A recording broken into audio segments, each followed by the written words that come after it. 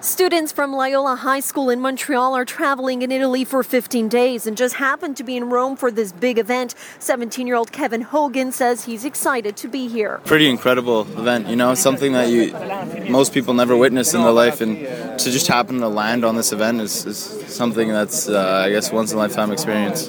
Meanwhile, teacher Naz Rashido says this is a great learning experience for the kids. Because we're all a Catholic school, we keep in mind also Jesuit school. So for us, it's a fairly important decision. Security is very tight at St. Peter's Square, and police officers can be seen walking around all the small streets. The conclave begins tomorrow afternoon. In Vatican City, Laura Casella, Astral Radio News.